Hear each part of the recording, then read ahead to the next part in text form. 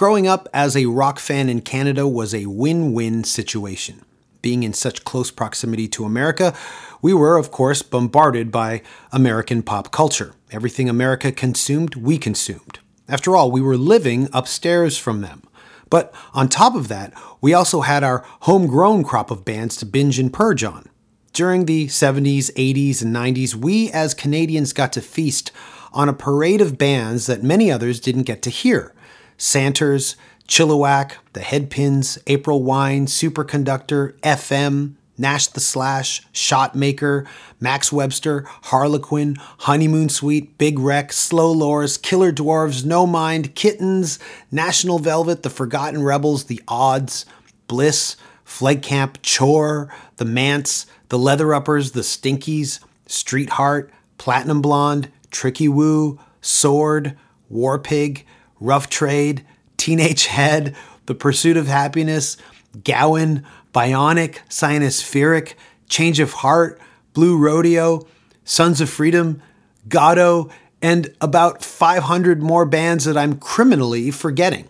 The point is, if you were a music fan, being situated in a place like Toronto, like I was growing up, was the best vantage point to feast on rock music. It was a dim sum, tapas, country-style buffet of audible delights. Now, out of some of those bands, a few got to squeak out into America and even internationally, and only a few because we all know them. Rush, Triumph, Bryan Adams, the Cowboy Junkies, and Loverboy. More Canadian bands gained international renown through the world of metal, punk rock, and hard rock like Voivod, DOA, Anvil, Annihilator, No Means No, Exciter, Sacrifice, Razor. But only one person stood on her own, on her namesake, and represented Canada internationally in the hard rock realm, and that was Lee Aaron. To me, Lee Aaron's voice represents an entire genre of hard rock. It really encapsulated the moment, too. Songs like What You Do to My Body, Hands On, Sweet Talk, and of course her signature song, Metal Queen, the song that brought her international success and notoriety, were, in my opinion, worthy representatives of Canada on the international stage. As a singer myself, I admire her voice. It's strong, gruff, it's sweet, angelic, and dirty all at the same time. It's no wonder people stopped and stared and listened when she first broke out onto the scene. When I look back, I realize how strong an impression Lee Aaron made on my psyche. Of course, every heavy metal hard rock kid had a crush on her, and I must admit this off the top, but her performance videos for What You Do to My Body and Hands On were two videos, I think, of every time we do a performance-led music video of our own, or we do a photo shoot against a white backdrop. The video for Sweet Talk made me think of when you play nightclubs, that's the kind of stage you play and audience you play for. Of course, when I eventually started to play clubs myself, I realized the stage is half a foot off the ground, and there will be 4 people at your first 50 gigs. And something I've never admitted publicly, but I think now's the best time to do so. I have spent more than one time singing the chorus for Barely Holding On in the shower. Or should I say, trying to sing the chorus, but failing miserably. Now, I've been playing rock music for a minute or two, and I've been in heavy situations with heavy people. Honestly, sometimes I'm awestruck, but a lot of the time, I'm not that much anymore. After seeing behind the scenes what goes on behind closed doors, the high opinion I had for many a band has slightly dimmed over the years.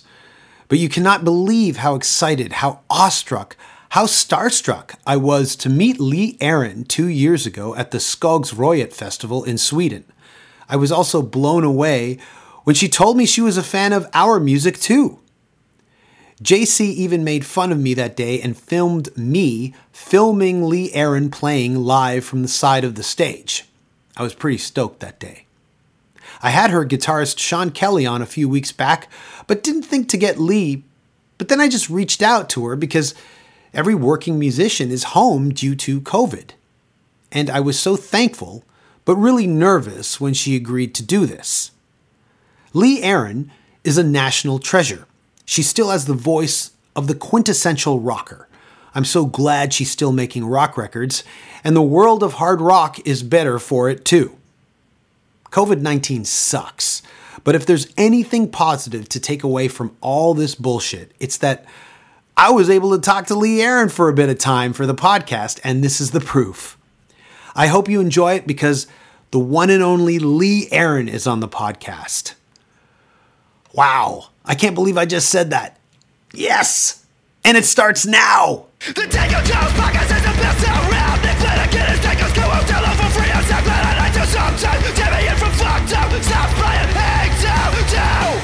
The Danko Jones podcast is simply superb, splendidly fine, wonderfully wild, very divine.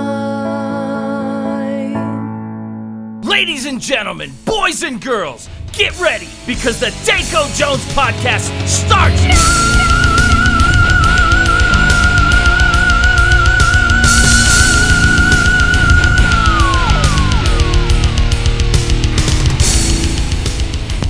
Can you hear me now? Yes, I can. Oh my gosh, okay. Eureka, okay. Well, it's great to talk to you again. I mean, this is fantastic. I've been waiting since I got the confirmation that we're going to be chatting. I've been highly anticipating this. So is this great? Okay. Yes, I guess we haven't seen each other in a couple of years since we played in Sweden. That's right. That was, as I was talking to Sean, it was, I find that I run into more Canadians abroad than at home, or at least, bands, musicians abroad than at home. And we'd never met before, and it just figures we'd meet in Sweden. In Sweden, of all places. Yeah. I think, I'm such a old time fan, like from back in the day, that I think the guys were making fun of me because I was so excited to hopefully meet you guys that day, and it was great to meet you guys, and you guys put on a great set. I'd never met Sean either, and people have been telling me, and I guess they've been telling him for years, that assuming we know each other, so it was nice to meet Sean. And it was wonderful to meet you, and you guys put on a great set. And when I, reached out to Sean to have him on the podcast, I was thinking, maybe I can get Lee Aaron on because everyone's at home. So it's just great to have you on and talk to you. Oh, no, I'm super excited, super happy to talk to you. I read your book a couple of years ago, and I picked it up again last night, and I was leafing through it going, I got to remember some of the stuff you'd written about growing up in Scarborough and how you don't like tomatoes on your hamburgers and shit like that, right? Well, I'm glad that you went through it, and it helped you on while you're traveling and waiting at some airport gate or something. Well, what I really liked about your book is that years ago, I haven't really been doing it lately because nowadays the way social media works, it's people seem to want all their information in soundbite formula. But I used to write regular blogs, which are all available somewhere on my website. I know my web guys got them up there, and they're very much like what you've done in your book, which is sort of like these random thoughts that you've put into mini chapters, right? Right. Yeah, that's it exactly. Of things I'm just pontificating about that I have an opinion on, right? So yeah, I could really relate to that. But I do disagree with you. I do like tomatoes on my hamburger. That's great. Not a tomato hater. I love ketchup. So. Well, I have a 14-year-old son, and I always say to him, like, he hates vegetables. And I'm like, how are you still alive? I really wish that ketchup could be officially declared a vegetable, but it can't. So. Right. Anyway. Well, now that, we're all at home, all the bands are at home and stuff, I follow you on Instagram, and I noticed that you guys are making a record. We are, yeah. It's crazy. we had written the songs for that album. It was a really, I'll start from the very beginning. My idea for this new album was, rather than sending files back and forth, because Sean's located in Toronto, obviously, and myself and John and Dave are all out in the Vancouver area, although we're still about, John's my husband, but Dave and I live about an hour apart. Just getting us all in the same room to be creative is sometimes a challenge, because when we do connect, it's usually for touring, right? Right. And I said, how about after we do the show, you just fly out to Vancouver and we spend 2 or 3 days, just like everybody brings their 3 or 4 A-game ideas, and we just get together in a room and try to create. So that was my idea behind making this record that we're working on presently, because that's the way we used to do it when we were in high school. We just get together in a room and have a good laugh and have fun and write songs. And so we really seriously wrote this album in about 2 or 3 days. The lyrics weren't completely refined, but it was very exciting the way the whole process came together for doing this album. And we were scheduled to record right in the middle of March of this year. And we all know what happened in the middle of March this year. Within that 1 week period between March 10th and March 17th, the whole COVID thing exploded out of control. And not only were things changing daily, but things were literally changing hourly. So we were in Calgary, believe it or not, to do a corporate show, which I never do. But it was just this fluky show we got scheduled to do for, tons of money to play for this corporation. And they had just canceled gatherings of 250 people or more the day before. Right. So friends of ours got stuck in Toronto at Casino Rama, and they couldn't play because they had flown in a day early, and they canceled all gatherings. But the gathering we were about to do was 100 people. So we were able to play, although I was no meet and greet, no nothing. We were I took my little alcohol sprayer on the airplane. I was sanitizing the plane when we flew back to Vancouver. Right. And we went into the studio, but it was just the weirdest studio experience because, again, things were getting so weird with COVID. Sean's wife was calling him and saying, I want you to come home. Things are getting so weird. Your son is sick. And so Sean ended up flying home a day early. But to make a long story short, we did manage to just barely get our bed tracks constructed. Okay. And then after this happened, I just brought the tracks back to the house, and we've just been plugging away, working on our record at home. Thankfully, we're all set up with, professional quality home studios, but it's been fun. It's been nice to have a project.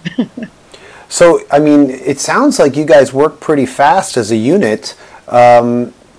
So if all the bed tracks were kind of done around March and we're in August now, have you been working on lyrics and melodies for this whole time? No, the lyrics and melodies were pretty much done. A few of us have alternate revenue streams as well. 3 of us in the band are teachers. And Dave Reimer, I don't know if you know, my bassist Dave Reimer has a company called Reimer Guitars. He builds beautiful custom basses and guitars. Oh. So we sort of all have these sort of side things going on. Not that it takes away from music. We're very fortunate we have side things going on that enable us to have other revenue streams and still be very creative. But so we all sort of were waiting for the whole school scene to wind down, and right.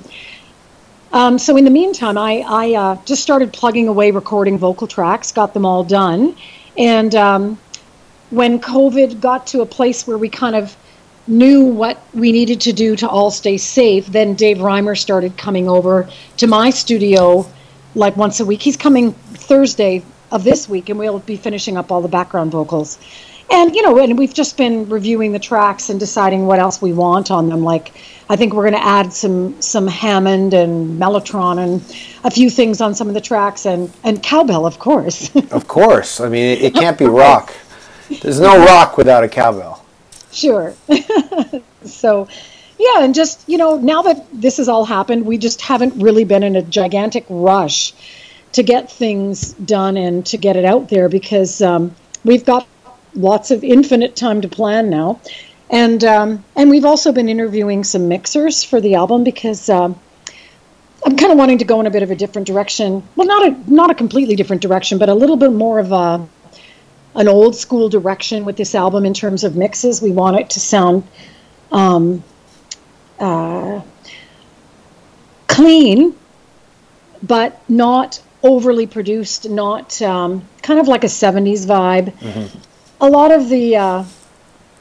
of the mixes these days that you hear of anything, like my son is a huge Green Day fan. I love Green Day too, but their new album just, to me, sounds very digital, mm-hmm. very processed. All the vocals have gone through, pitch correction, and we're trying to avoid some of those modern trappings and keep it a bit more old school sounding, if that makes sense. So we've just been interviewing some mixers to see who's going to be the best guy for this album. And what I noticed is you're working on this album. The last album, Diamond Baby Blues, was 2018. It seems like you guys are chucking them out just like we are every 2 years almost now. How does that feel? Like, does it feel, the cycle has ended and now it's time to start after about a year and a half or a year? Like, that's kind of the conveyor belt our band has been on for like over a decade, if not more. Well, I took about a decade off. I don't know if you're aware of that. I had children in 2004 and 2006. I had my daughter and our son. And it's funny because at that time when I had the kids, I had this crazy, crazy idea in my head that I was just going to we're just going to have a baby, and then we'll just make the baby fit into our lifestyle, and I'll just put her in a car seat, and I can probably just take her on the road and take her on a tour bus. And then we ended up with this baby that literally screamed in her car seat all the way to Safeway. And I was like, oh, I was a nervous wreck the first year after we had her, because it's not what you think. It's just parenthood completely turns your life upside down. I mean, in the very best way possible. Please don't misunderstand. I would never change anything, but it really blew apart some of these preconceptions that I had about how I was going to make the baby just work in my life and work for me, right? And it just, it doesn't work that way. So I ended up taking about a decade off to raise our children when they were young, because number one, it's the most important formative time in their life in terms of, just emotional and brain development and all that stuff. And I felt it was so important that I needed to just be a parent at that time. So when I decided to start making records again, they were old enough that I could take focused time away now, because it's a lot of focused, intense, narcissistic and, time when you are writing an album. It's all about what, you have to I shut the door and I'm like, don't come near me and bother me for hours, because I'm in my artistic place, right? And so I always knew I was going to make another rock record, but yeah, I mean, we just ended up in a pattern of we put out Fire and Gasoline in 2016 and toured, and then it wasn't something really that has been preconceived that we're going to pump out an album every 2 years. We just start getting creative again, and then it ends up happening. And actually, in between Diamond Baby Blues and the new one we're working on, we put out a live album, which was, I don't know if you were aware of that. It's called Power Soul Rock and Roll Live in Germany. We recorded the Bang Your Head Festival, visually and audio, in 2017, and we recorded another show in a smaller venue in Germany, and we just ended up with these two superior quality live recordings, and started out that we thought we would put out a live album, and then it sort of evolved into a DVD live CD package. So we put that out 2019, I think. Yeah. September wow. 2019. Yeah. So that just came out last year. Oh, okay. That's probably, yeah, maybe I didn't catch it when it came out, and then COVID, as you know, just blew away everything. I wasn't even paying attention to anything. Don't worry about it. Yeah. No worries. But that's great. Wow, you guys are really churning it out. I mean, I admire bands who do that. That's what we do. And it feels like, now I have to bring it up, and I know you get asked this a lot, but it feels like you serve two sides. There's obviously the hard rock side of you, and then there's the jazz side of you. But I want to know, when I know that you've got 1 foot in jazz and pop and 1 foot in hard rock, but am I wrong in assuming that the 2011 Sweden Rock appearance really got you back into hard rock in a big way?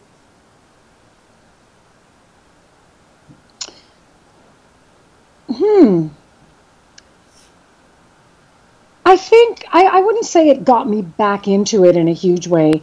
I would say that, it was an opportunity that presented itself. I'd always wanted to go to Sweden and had not. There'd been various opportunities throughout my career, and for some reason, this or that or the other thing happened, and we ended up never making it there. I think it was a bit of an eye-opener for me, in that I had no idea I actually had that many fans in Sweden, because we played Sweden Rock, and it was fairly early in the day, and it was extremely well attended. And then afterward, they had to cut off the autograph line, and the guy, please don't misunderstand. I'm not saying this in a boastful way. I don't mean it that way at all. He just said, we've never had an autograph line like this. It's crazy. And they had to basically usher me out so they could bring another act in to the autograph booth, and people were angry and upset. And it was a bit of an eye opener, for me to, wow, I didn't really realize that I had so many ardent fans out there that are just waiting for me to make something new. Right. Again, my kids were still pretty little. Our kids were still pretty little at that point, so I didn't know that I was prepared to dedicate the amount of time needed to. It's like authoring a book when you write a record, right? It takes quite a bit of intensive time, and but it got the wheels turning. And then I think the impetus really for doing it was two things. Sort of my kids being an age at which I felt I could take enough time away to make a record, and also Sean Kelly joining the band in. What year did he join the band? I guess it would be 2014 or 15 now. And, for quite some time, I had been sort of looking for, since John Albany left the band in the 90s to become a producer, moved to Nashville and become a producer, because he was my co-writer and my partner in crime for almost 12 years with the earlier Lee Aaron stuff. I had been sort of scoping out for a guitar player that would be the perfect person to be a band member. And in the meantime, I'd used a few different guys. And Sean and I connected over his Metal on Ice project, which I'm sure you're familiar with, the book that he wrote. Yes, we talked about it. Yeah. And the subsequent concert and companion CD. And him and I we just hit it off. As human beings, we really got along well. And he said, if you ever need a sub on a Toronto show, call me up. And so I did. And he played with the band, and the four of us just connected in an unbelievable way, musically and personally. And it just became really evident that he should be in the band. And so he joined the band, and then we just started immediately talking about creating together.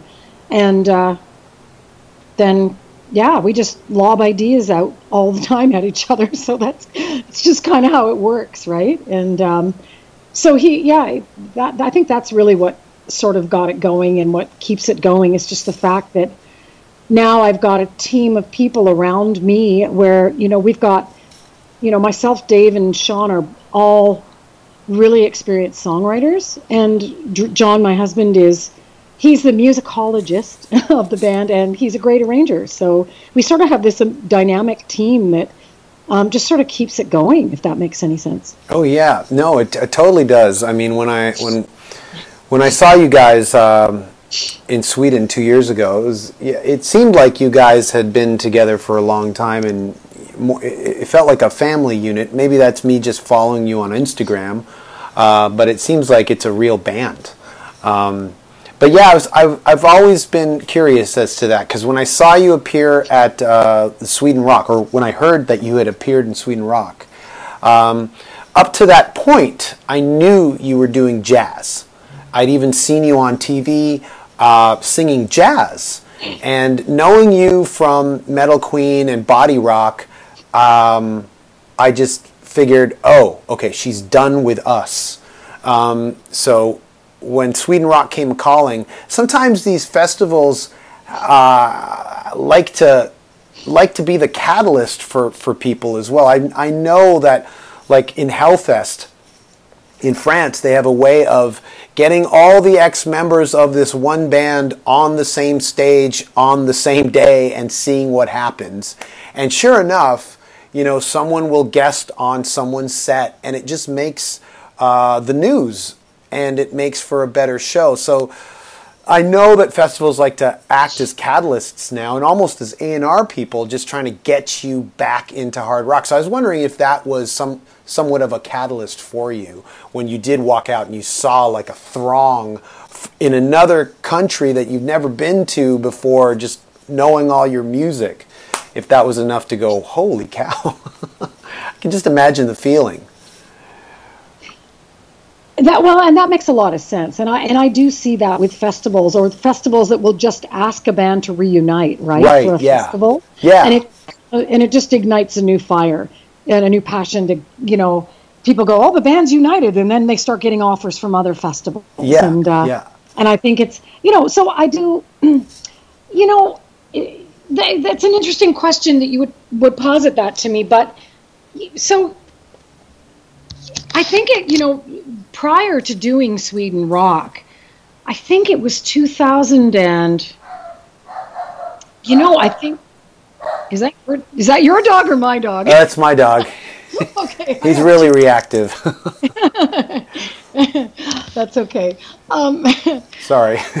That's all right. It's usually my dogs that are causing the problem. They're like, oh no, it's an Amazon package arriving at the door. Yeah, exactly, exactly.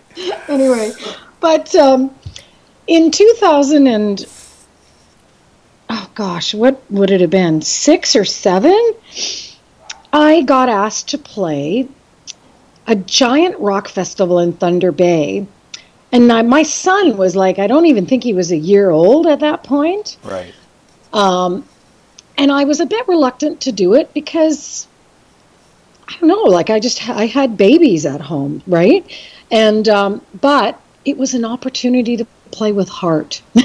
So they were like, I think more than, I have a lot of female influences, but in terms of like, pure, just straight up rock chicks, Ann and Nancy Wilson, as a teenager for me, were my number one inspirations. They were rock chicks that played their own instruments, wrote their own songs, that didn't trade on their sexuality, and they were just super inspiring to me. So when I had an opportunity to play with heart, I couldn't say no. Right. And that actually got me onto a rock and roll stage when my son was 1 year old, and I think that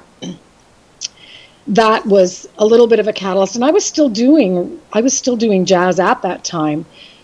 So a lot of people aren't aware of the fact that I still did do the odd rock show while I was singing jazz. I never gave up either or completely. Like people, and the other thing that kind of bothers me is that I did sing jazz for quite a while, and I still would if, the odd time someone will approach me with a corporate offer to go, they just want me to step on stage and do the Great American Songbook. And right. I'm open to that idea. And again, don't misunderstand. I'm not comparing myself to Robert Plant, but, because he's infinitely, he's one of my idols.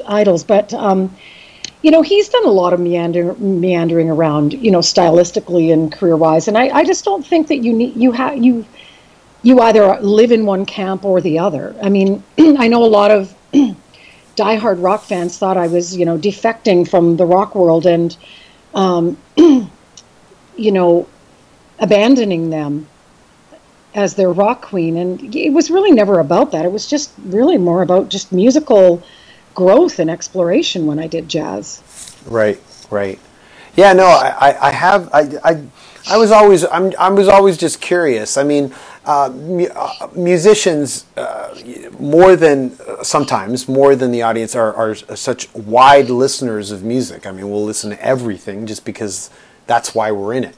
So you getting into jazz or hard rock or whatever, I knew that, that's just probably been a part of you all this time, and you're just like letting everyone else know. But yeah, it is interesting. I mean, you're right. The hard rock camp is I don't know. Yeah, if you leave, then there's questions raised. If you do something different, questions are raised all the time.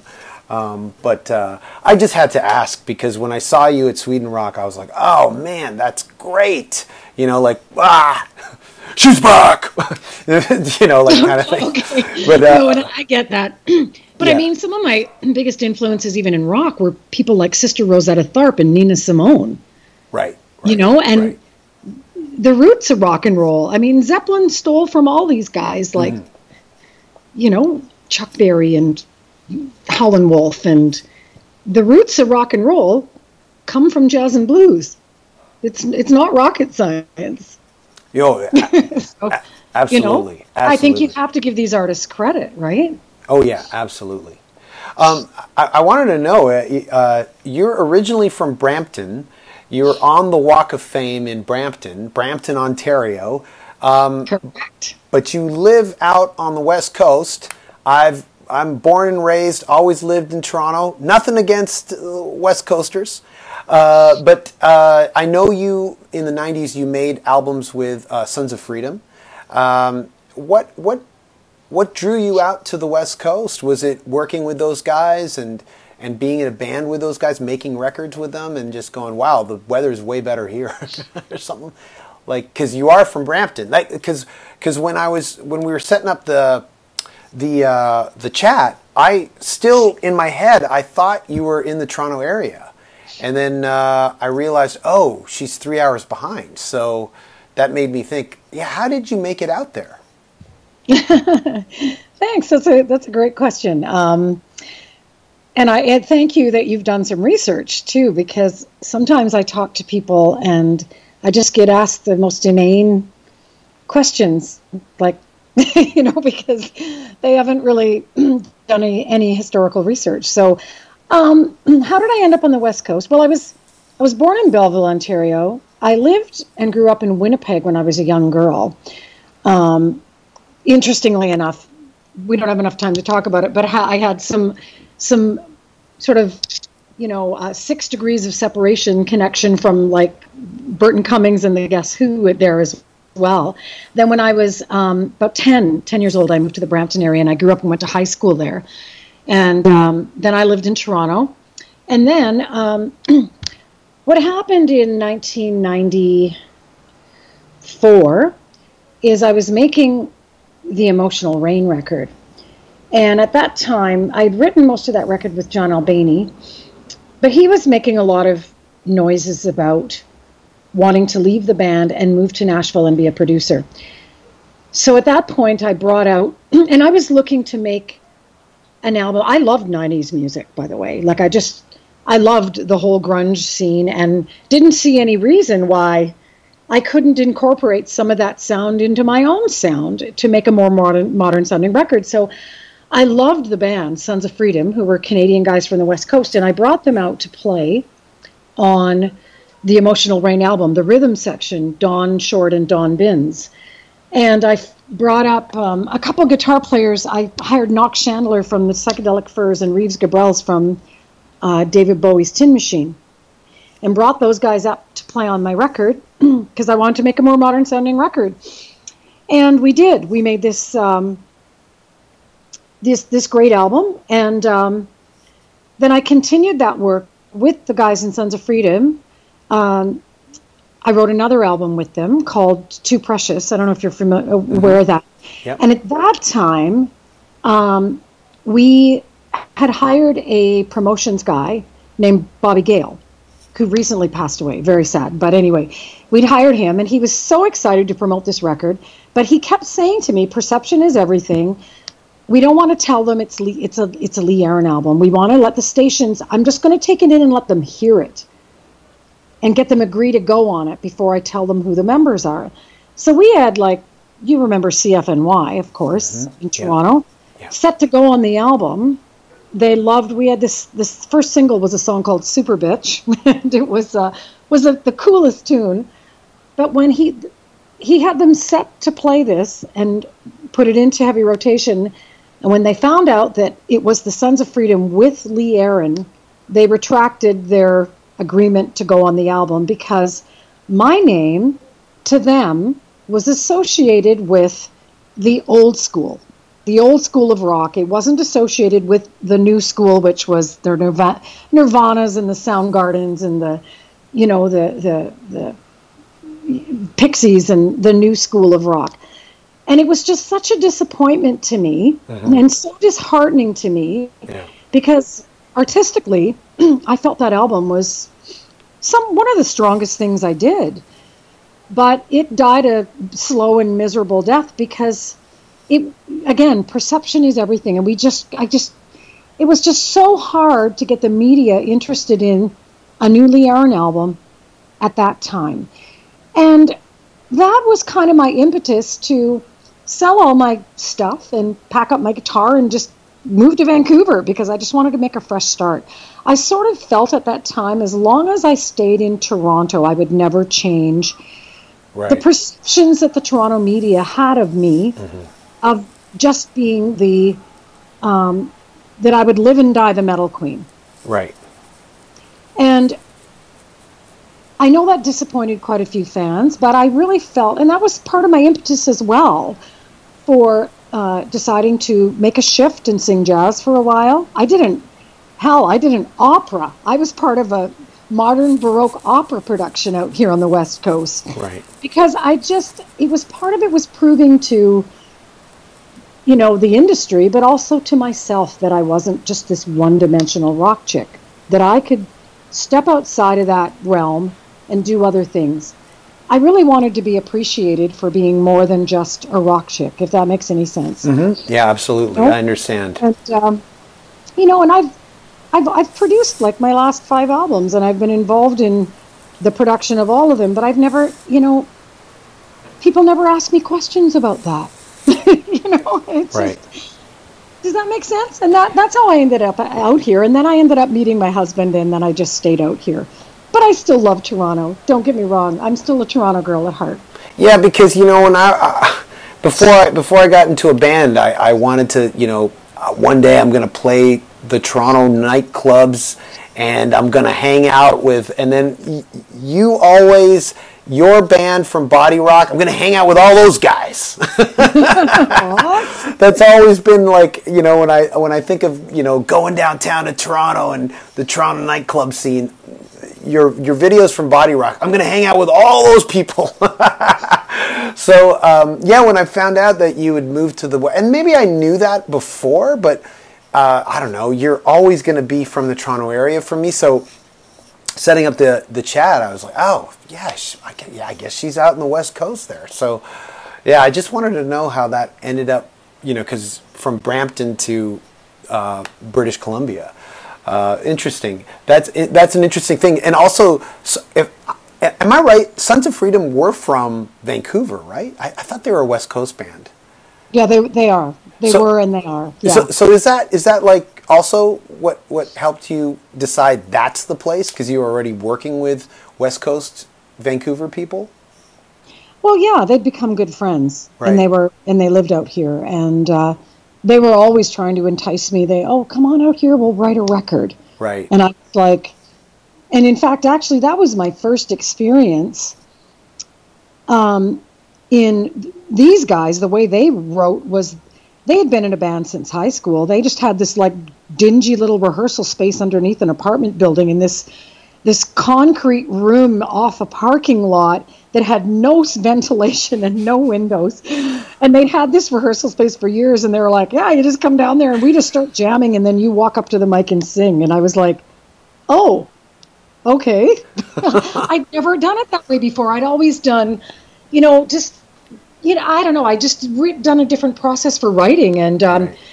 so what I loved about that process was that it was just really in the moment, right? You just walk up and sing the first thing that pops into your head, and that's what gave me the idea for this new album that we're working on right now, of bringing Sean back out to Vancouver and us getting together and just jamming out some ideas. And ironically enough, some of those first things that I just walked up to the mic and sang, I ended up keeping, because I think sometimes your first sparkle of inspiration is something that you can't recreate, and then you start overthinking things. Yep. Right? Yep, absolutely. Yeah, and so I wanted to capture some of that with the new album. And even when Sean and I had written some songs in the past for, like, say, the Fire and Gasoline record, he sent me out a track, and what I will sometimes do is just turn a mic on in my recording studio and just sing gibberish. And then sometimes I go back and I go, ooh, but that line of gibberish is actually really cool. I think I'll keep it. Right. And I'll write a song around that, right? So, I don't know. Just talking about the creative process here. So.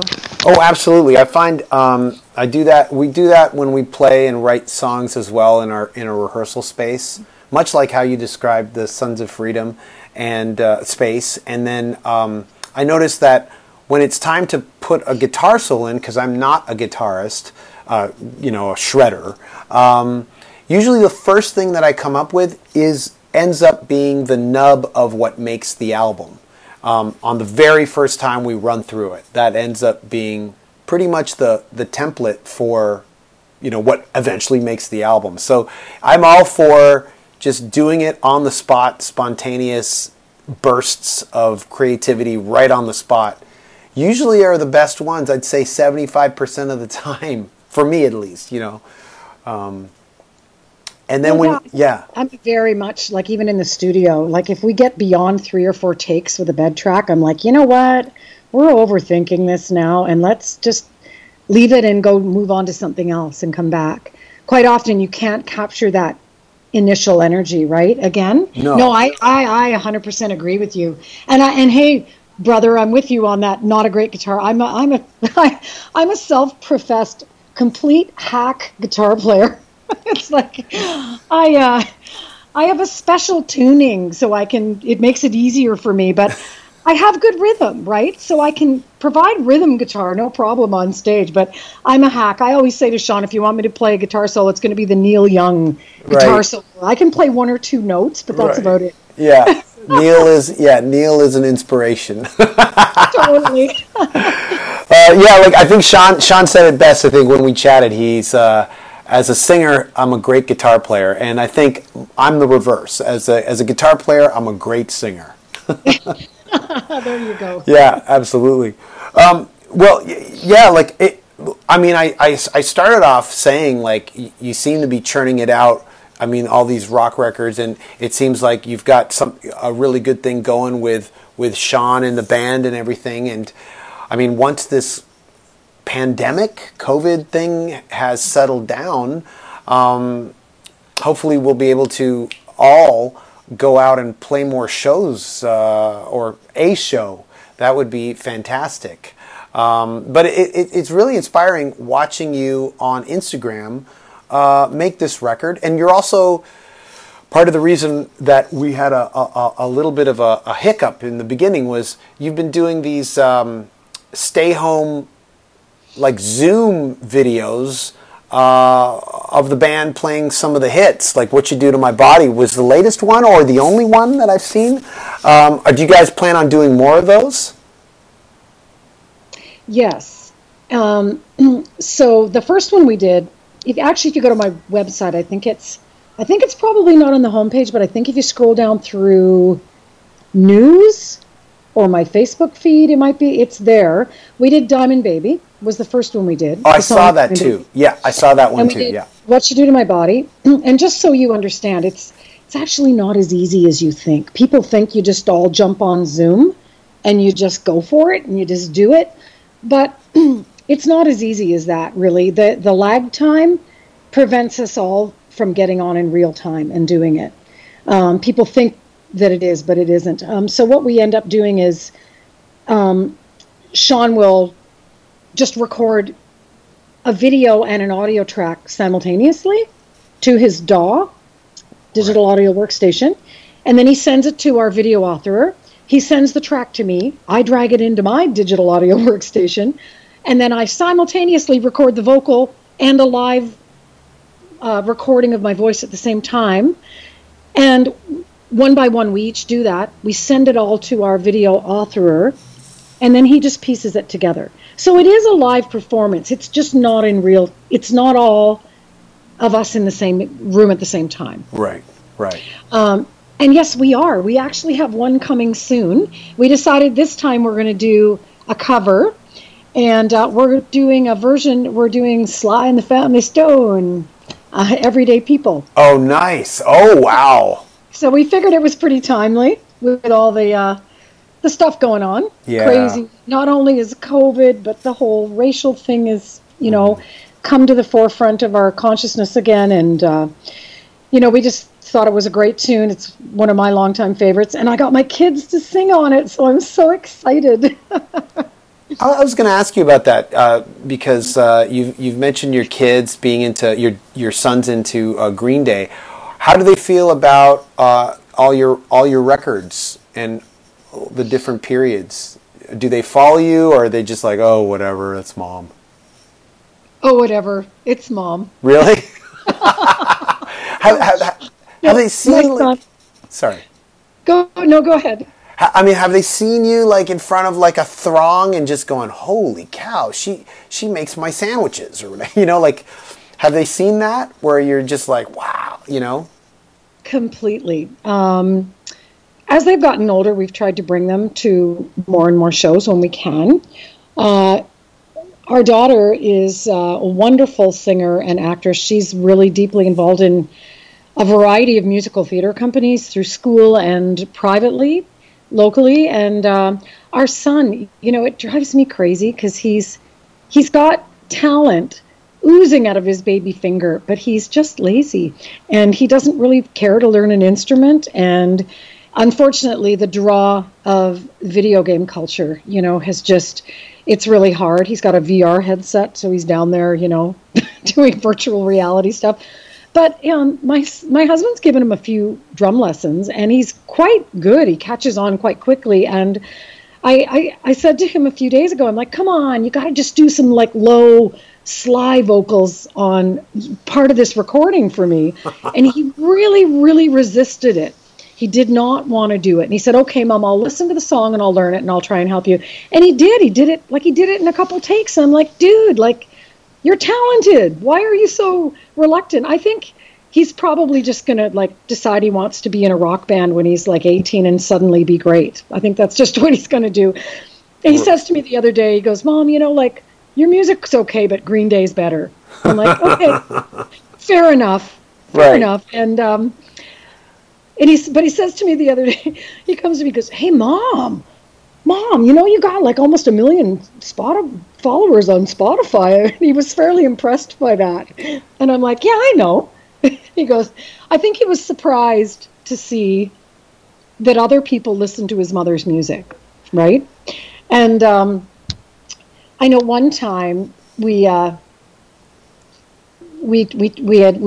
took them to a show, and they were more fascinated by the people that loved us and were listening to the music, and the people that came to the merchandise table to buy merch and get autographs.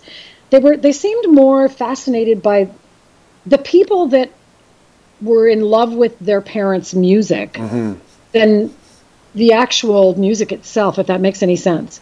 It makes total sense. Total sense. And they were like, your fans are kind of old, Mom. I'm like, yeah, okay, thanks.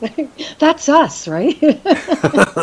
Well, you know, I think it's wonderful that they're able to see that, and also I think it grounds them because they see you at home just being their mom before they see that, and they know that you can just be a normal person.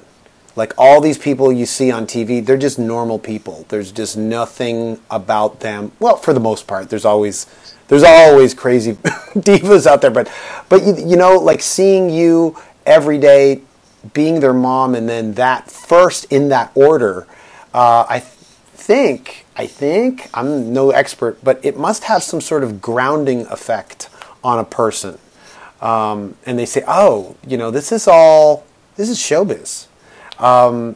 And so, well, you know what? You're exactly right. Sorry, I don't mean to cut you off. No. We've talked to them a lot about, you know, how the industry is what it is. This is it. And we talked to them a lot about, like, the movie industry, because my husband we have a library at our home, and I don't even know how to explain it. It's an old helicopter garage that we built an extension onto, which is now like the ultimate man cave of all time. It's like a projection screen theater and a library. We have about 250,000 pieces of vinyl. It's not me, it's my husband. He's the collector. Wow. And I don't know, probably 20,000 classic and critically acclaimed films. He's very much into owning hard copies. So our kids have seen just movies from all eras, like black and white, you know, Charlie Chaplin, Buster Keaton, you know, Cary Grant, Marlene Dietrich, to, you know, all of the classic films and, you know, critically acclaimed movies and modern movies. And we talked to them a lot about how this movie influenced that movie. And you see this, and now, oh, you see what he says there? That's a reference from this movie. And you know, we try to instill that in them. But yeah, for our kids, their first experience is just as us as parents and me as a mom, you know, being a normal person. But I think what we've tried to do is just raise them within a musical culture where it's like totally normal for like long hair guys to just come over here and bring guitars and amps, and for the parents to be busy for a while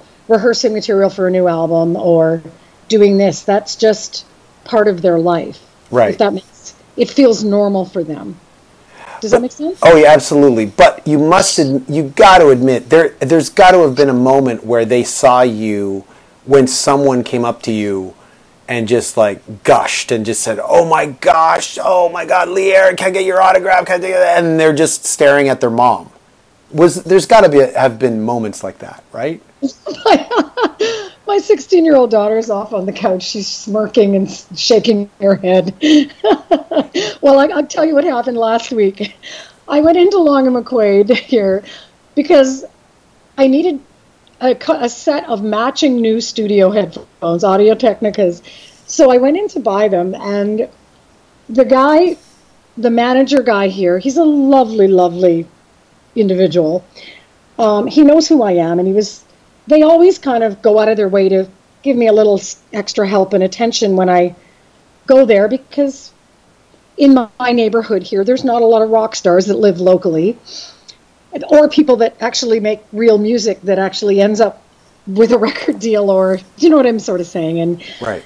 And he didn't have any of the headphones, so he called over to the other Long and McQuaid. This is a fairly small Long and McQuaid location where I live. He called another larger Long and McQuaid location. He said, you know, He goes, "I've got one of my most important clients here." And my daughter turns to me and she just rolls her eyes like, "Please." Like, it's just, she's like, "Mom, this is embarrassing." So I think more than anything, they're embarrassed when I get recognized and people gush over me. It makes them uncomfortable, because it makes me uncomfortable sometimes. Right. Because, you know, you're like, dude, like, I'm just buying, you know, toilet paper and a head of lettuce. Can you not leave me alone, you know? Right. I always wonder about that. Those moments are great, though. Oh yeah. Well, this has been great. I mean, I know when I hang up, I'm going to go. Oh, I forgot to ask. I should have asked. But I just wanted to, touch base and reconnect from 2 years ago, and we're all kind of locked down in COVID. It seems like your lockdown is a little better than everyone else's, with like thousands of movies and 250,000 records on vinyl. That would be an oasis for me. I'd be like, what lockdown? I'm here. Well, it's funny. We've had musicians over the house that say, man, if I lived here, I would just never leave this house, right? Yeah, exactly.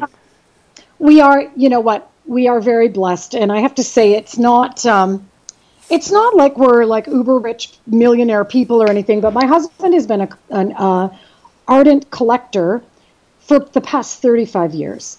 And so his collection started out, small, and it just grew and grew and grew and grew and grew over the years, to the point where he would like literally work to be able to buy more records. And he doesn't have any other bad habits like drugs or being a serious drinker, which takes away from any expendable income he would like to spend. So he just, I don't know, that's what he loves to spend his money on. And that's okay for us.